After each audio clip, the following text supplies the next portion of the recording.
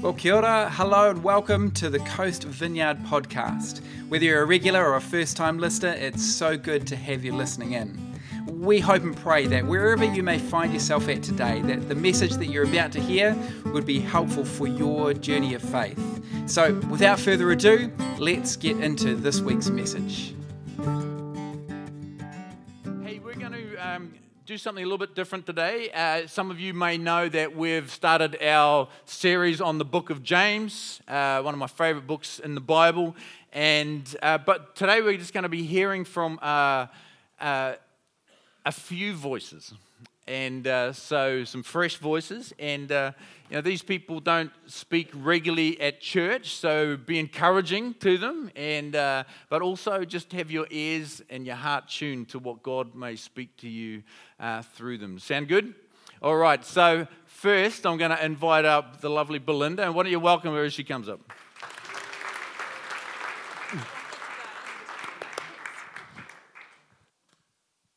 Kia ora. How's everyone today? Good. Some happy smiles. That's nice to see. When Matt asked if I wanted to share any insights into this passage, I said, I'll go pray about it. And as I read the passage, I cracked up because I feel like the least qualified person to talk about this. The very first verse of the passage is, "My dear brothers and sisters, take note of this. Everyone should be quick to listen, slow to speak, and slow to become angry." Now, if any of you know me, I am not slow to speak. I'm very quick to speak. I even have a degree in speaking. So my grandmother used to always say to me, "Belinda, you don't need to fill in all the gaps."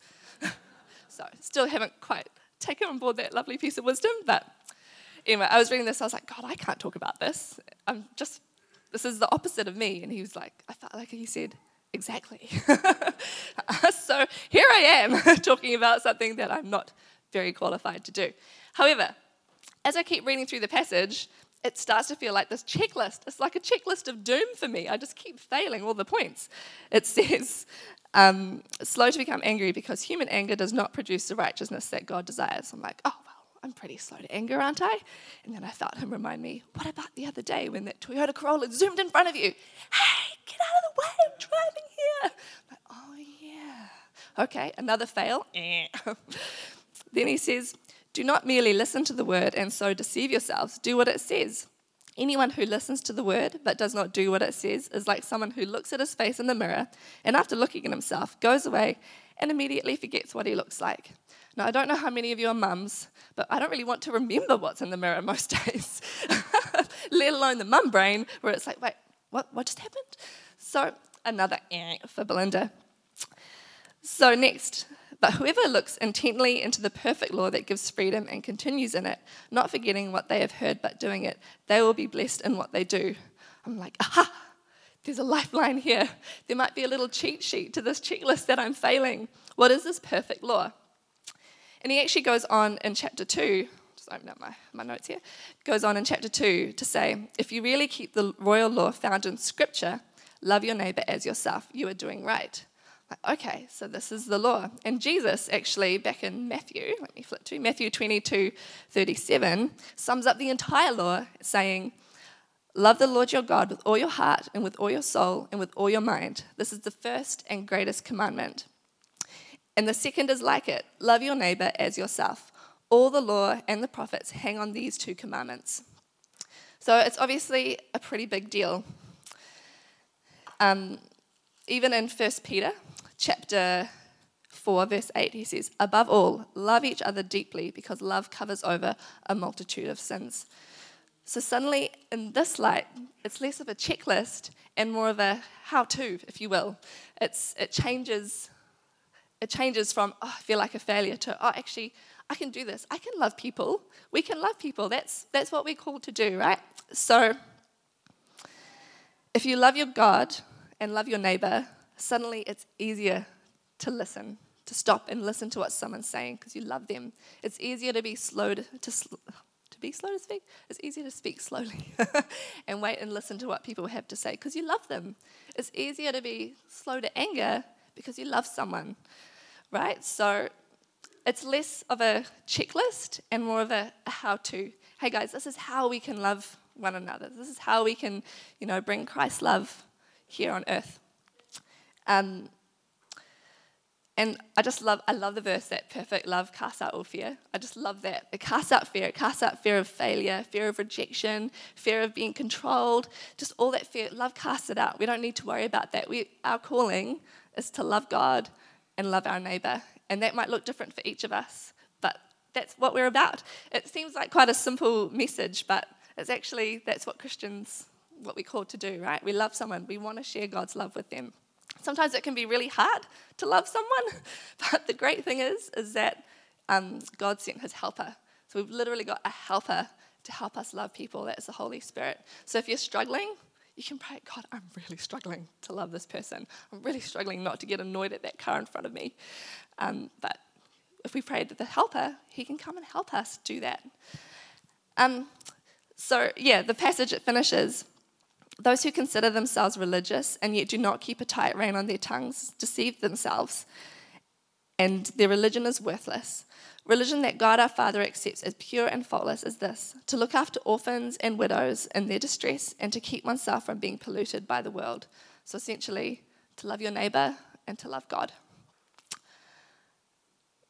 Yeah, and I love that James has given us a really practical way to apply this. So if you're struggling, you don't know, be like, actually, I'm going to be slow to speak, which we all have to work on, really. If we look at this whole passage, I'm sure there's something in it that some of us have to work on. There may be some perfect among you. James does talk about you guys. Good job.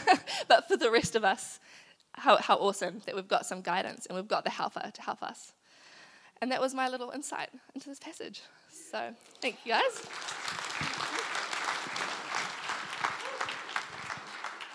Oh, no. That was a gem. All right. Next up, we've got Chris Galloway. Come on up. Yeah, give him a welcome. Daryl, if you've got like to just turn his shirt down a little bit. And Chris is always doing that to me. So I thought I can get him back. Thanks, man. I've got a question for you. How many thousand weeks do you think God gives us to live our lives? How many thousand weeks? Ooh. Anyone got an idea? You look like you're thinking carefully about it. 3, 4, 5, 6, 7? Less than one? Any advance on less than one? How many thousand weeks? Well, I'll tell you what, the answer is around 4. And if you live to 80, it's about 4,300. That's not a whole lot of time. It's not a whole lot of time to live our lives. It's not a whole lot of time to grow in knowing and serving the Lord. And I think that's one reason why James concentrates on talking about, to use the title of our series, authentic living. We've got to make the most of our time. Now, why is he going on in the passage that we have today about doing the word, and what does that mean? The headline uses that doing is how truth is embedded in our lives. But as they say on the promos on TV, wait, there's more.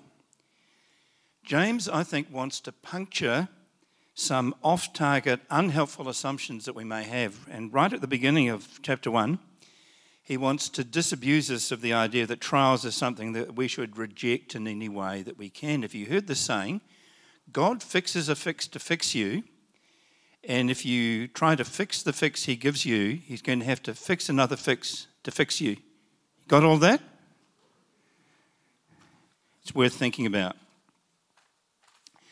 And then James wants to shoot down the idea that effectively in the midst of our trials we're on our own when it comes to working things through. And that's why he says God isn't stingy or mean in handing out wisdom. But he says we need to ask for it confidently. He reminds us that in verse 16, God gives good gifts. He's not someone who takes delight in our hurt. And then he gets on to hearing and doing something he also picks up in chapter 2 when he's talking about faith and works. Essentially, what he's saying is this: faith is not just a matter of thinking that something is true. It's rather a matter of showing that your life is being built on that truth. So let's dive just a little bit deeper. What does he mean by saying that if we just listen to the word and don't match that with deeds, we're deceiving ourselves? That's kind of serious. Now, self-deception is a thing in the field of psychology, and there are different ideas about why we do it. That's the looking in the mirror bit that Belinda mentioned too. We tend to over-evaluate our good qualities. Have you gone to the mirror in the morning and said, boy, I look great today? Maybe you haven't, but hope the therapy is going well. We tend to underappreciate our weaknesses. There's lots of research evidence that supports the idea that we humans are actually not very good at interpreting data and making decisions. In fact, we're a lot less rational and logical than we think that we are. I've sometimes said to people, if I told you that the last thing that you said to me was not logical, not rational, would I be paying you a compliment? And they look slightly stunned and then say, I guess not. The reality is that we have many biases, things that distort our thinking. In fact, yesterday I looked this up and found that there's no fewer than 188 identified warped ways of thinking. And they don't just bend our thinking out of shape, but they also help form our actions. One of those warped ways of thinking is what's called confirmation bias. Any of you heard of confirmation bias? It happens when we consciously or subconsciously look for information that only confirms our pre-existing ideas. You got a favourite candidate for the next poll or election? Maybe you just want to look for stuff that confirms how wonderful that person is and kind of push aside stuff that maybe says that that person isn't quite that wonderful. So, psychologically speaking, confirmation bias takes place when we allow our desires to influence our beliefs. So when we want a certain opinion or idea to be true, we end up believing it is true. And that's what James is getting at. He says we deceive ourselves when we think that just exposure to truth equates to influence. And goodness me, it doesn't. He talks about being blessed in our doing. What he means is that blessing follows doing something with the truth that we see in here. In other words, engaging with it and living it out. Quite a while ago, I read a classic book called How to Read a Book. You may think, why read that? But it's kind of a useful book. Its message is that to get the juice out of a book, you engage with it by asking questions, by evaluating with your mind what you read, and that's doing something. James also says that if you respond to the word in this way, it'll stop you forgetting it. In other words, doing the truth is what plugs, doing the word rather, is what plugs truth into our lives, not just thinking about it. There is an idea about forgetting information that we have in short-term memory, and it's called decay. And the decay happens, that's being less and less able to recall the information, when we don't rehearse or go over it, when we don't spend time thinking about it. And James is saying this: if we don't do that, if we don't engage, we run the risk of our, let's admit it, data-deluged minds pushing what we think about the word that we hear to and often off the edge of our brain space. And this is pretty important because James talks about, in the earlier part of the passage that we started talking about with Belinda just a few minutes ago, receiving with meekness the implanted word which is able to save our souls. So what he's really getting at here is that our salvation, the process of our becoming more and more like our Lord, depends on our kind of eating the word, not just on giving it a mental okay. If we think that just giving the truth that we hear a mental assent is all there is to faith. We're so misled. As James says, we deceive ourselves. But the great thing is that if we show we've absorbed the word not only into our heads but also into the way we live, friends, we are greatly blessed. Bless you this morning.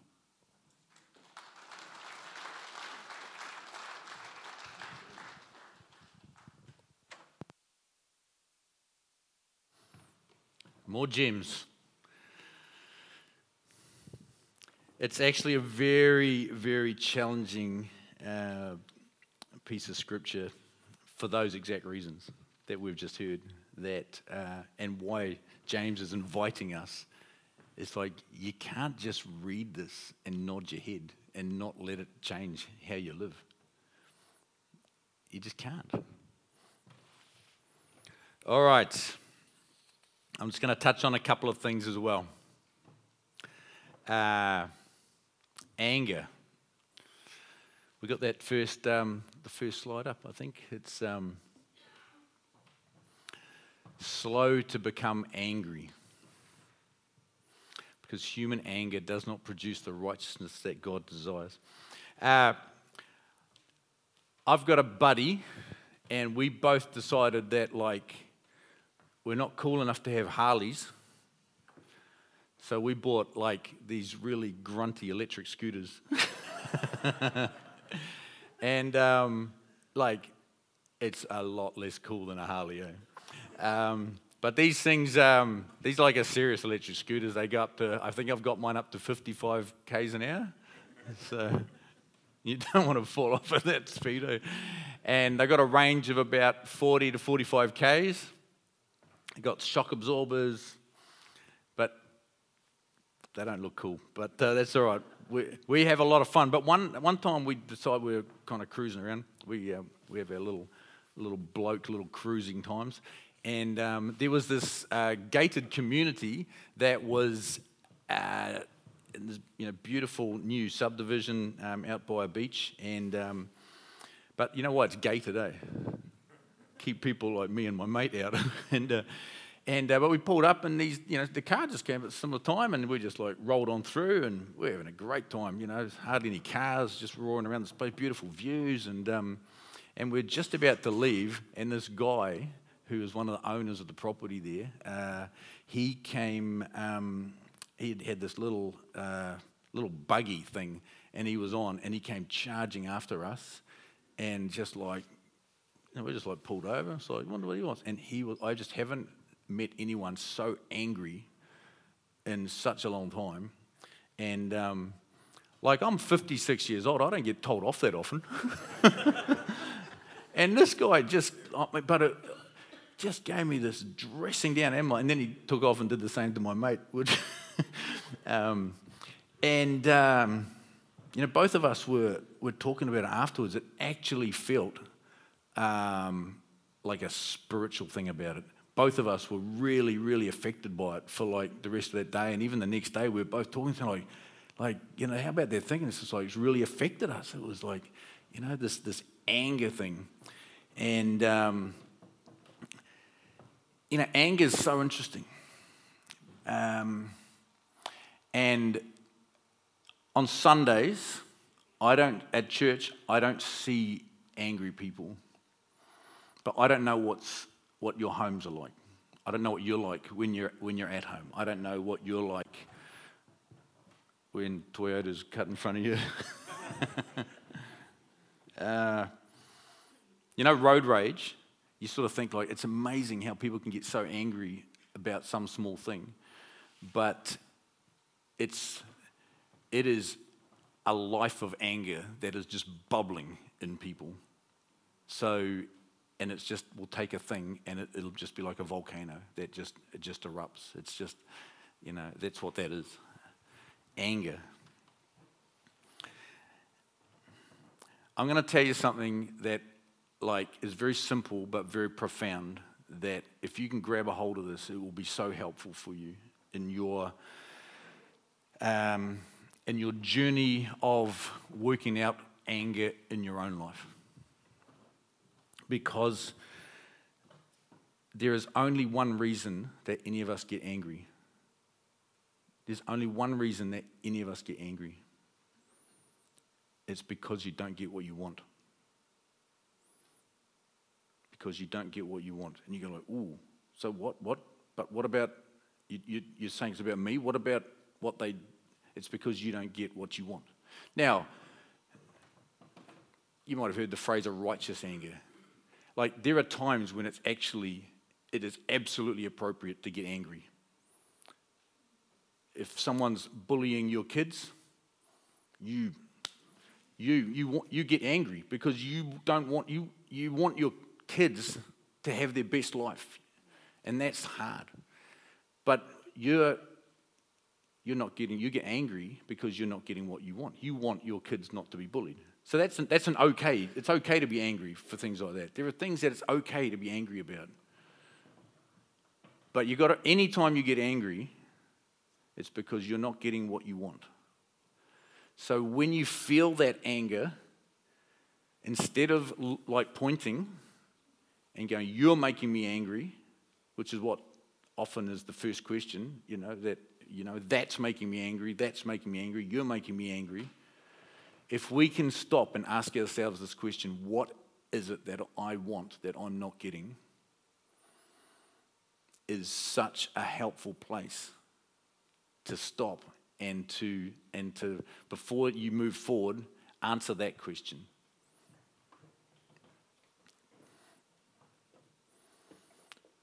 What is it that I'm not getting? It's so interesting. Like, James is lumping. Just go on to the next slide.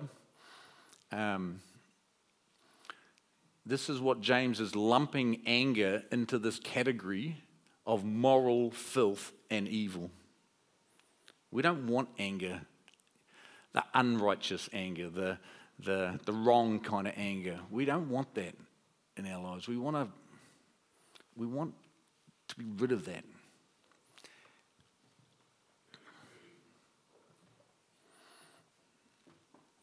So I would love this to be something that you would grab a hold of. And if you find that, you either get a little bit angry often or even like big angry from time to time, is to start bringing this habit into the way that you live, of just stopping and saying, like, what is it that I want that I'm not getting? And then you may end up just taking a step back and going like, oh, this is not about that person and what they're doing. This is about my selfishness. And that's actually something I need to work on. I need to do things different. Does that make sense? Another thing I want to just say and add, just pull out of the scripture here. Verse 21 up there, it talks about humbly accept the word planted in you. Humbly accept the word planted in you. Our Bible is the Word of God. Our scriptures are the Word of God. What a gift. What a gift to us. Holy words given to us from God. And James is saying, don't get an attitude about it. Don't get an attitude about it. There are times we might read the Bible, we might even be reading some of this today. And we say, I don't want to do that. I don't want to do that. It's kind of like when you're at a restaurant, and you can get a restaurant sometimes and it's like a smorgasbord, like a buffet. It's like you just pay and then you just eat as much as you like, which is like when you're young, that's just the best kind of restaurant ever. Like, especially for guys, girls want to eat lots, but they just feel like it's just not very ladylike. But maybe. But the thing is that when you go to a smorgasbord restaurant, you go up for the first round and there's all these different things and you just get a little bit of everything, don't you? And this is just so good. And then you eat all that and then you go, I've got to get my money's worth. So you go back up for the second round, but the second round, like, what's good. You're just going like, right, I'm not going to muck around with these vegetables. You get the king prawns, and you get the eye fillet steaks, and all the good stuff. I mean, we've got to be good stewards of God's money. We go to smorgasbord. You got to get your money's worth.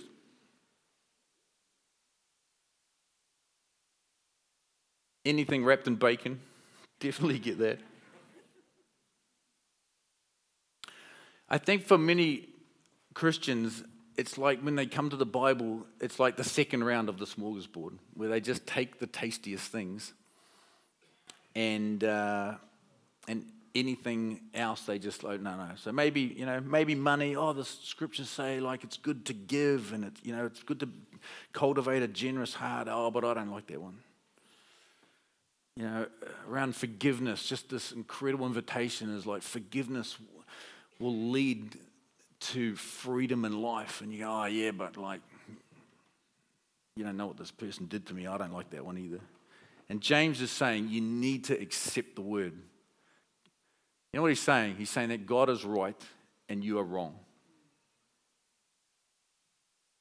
Tim Keller was a great pastor and had a great church in New York. He said this. He said, if your God never disagrees with you, you might just be worshipping an idealized version of yourself. How'd that one feel? If your God never disagrees with you, you might just be worshipping an idealized version of yourself. James is saying you need to make a humble decision and accept what God is saying. In 1 Thessalonians 2, verse 13, it says this, and we also thank God continually because when you received the word of God, which you heard from us, you accepted it not as a human word, but as it actually is, the word of God, which is indeed at work in you who believe.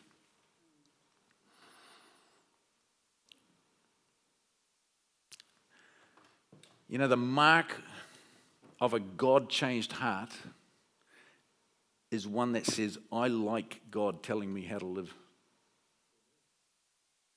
The mark of a God-changed heart is one that says, I like God telling me how to live. Here's a question for you. Do you want a blessed life?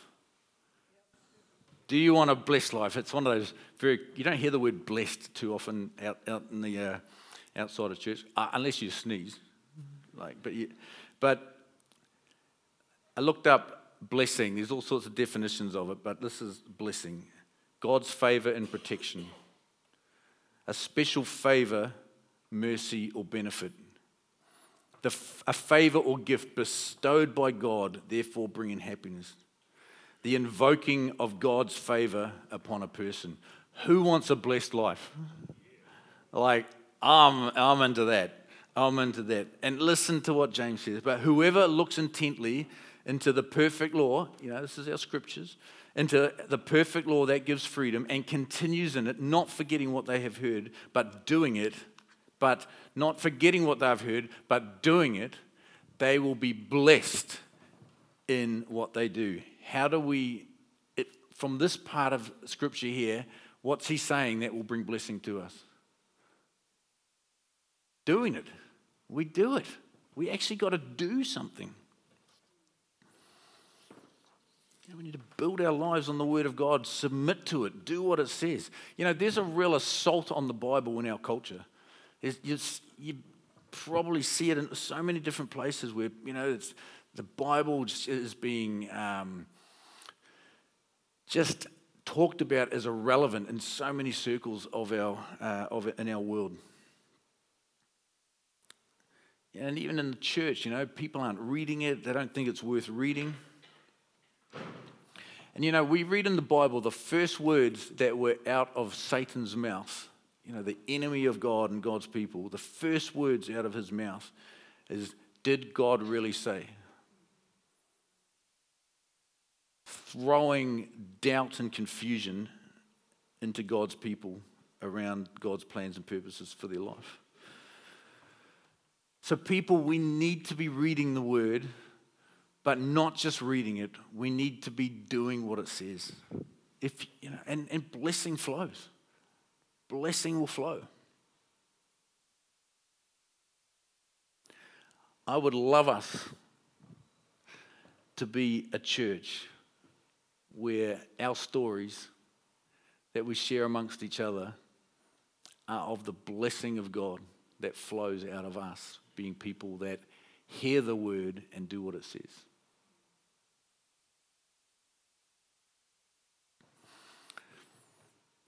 So, could I encourage you, as we go through this series of James, to read the book of James. It is a book that is full of wisdom of God's way of doing life well, God's way of living a righteous life, a life that will let the blessings of God flow into us.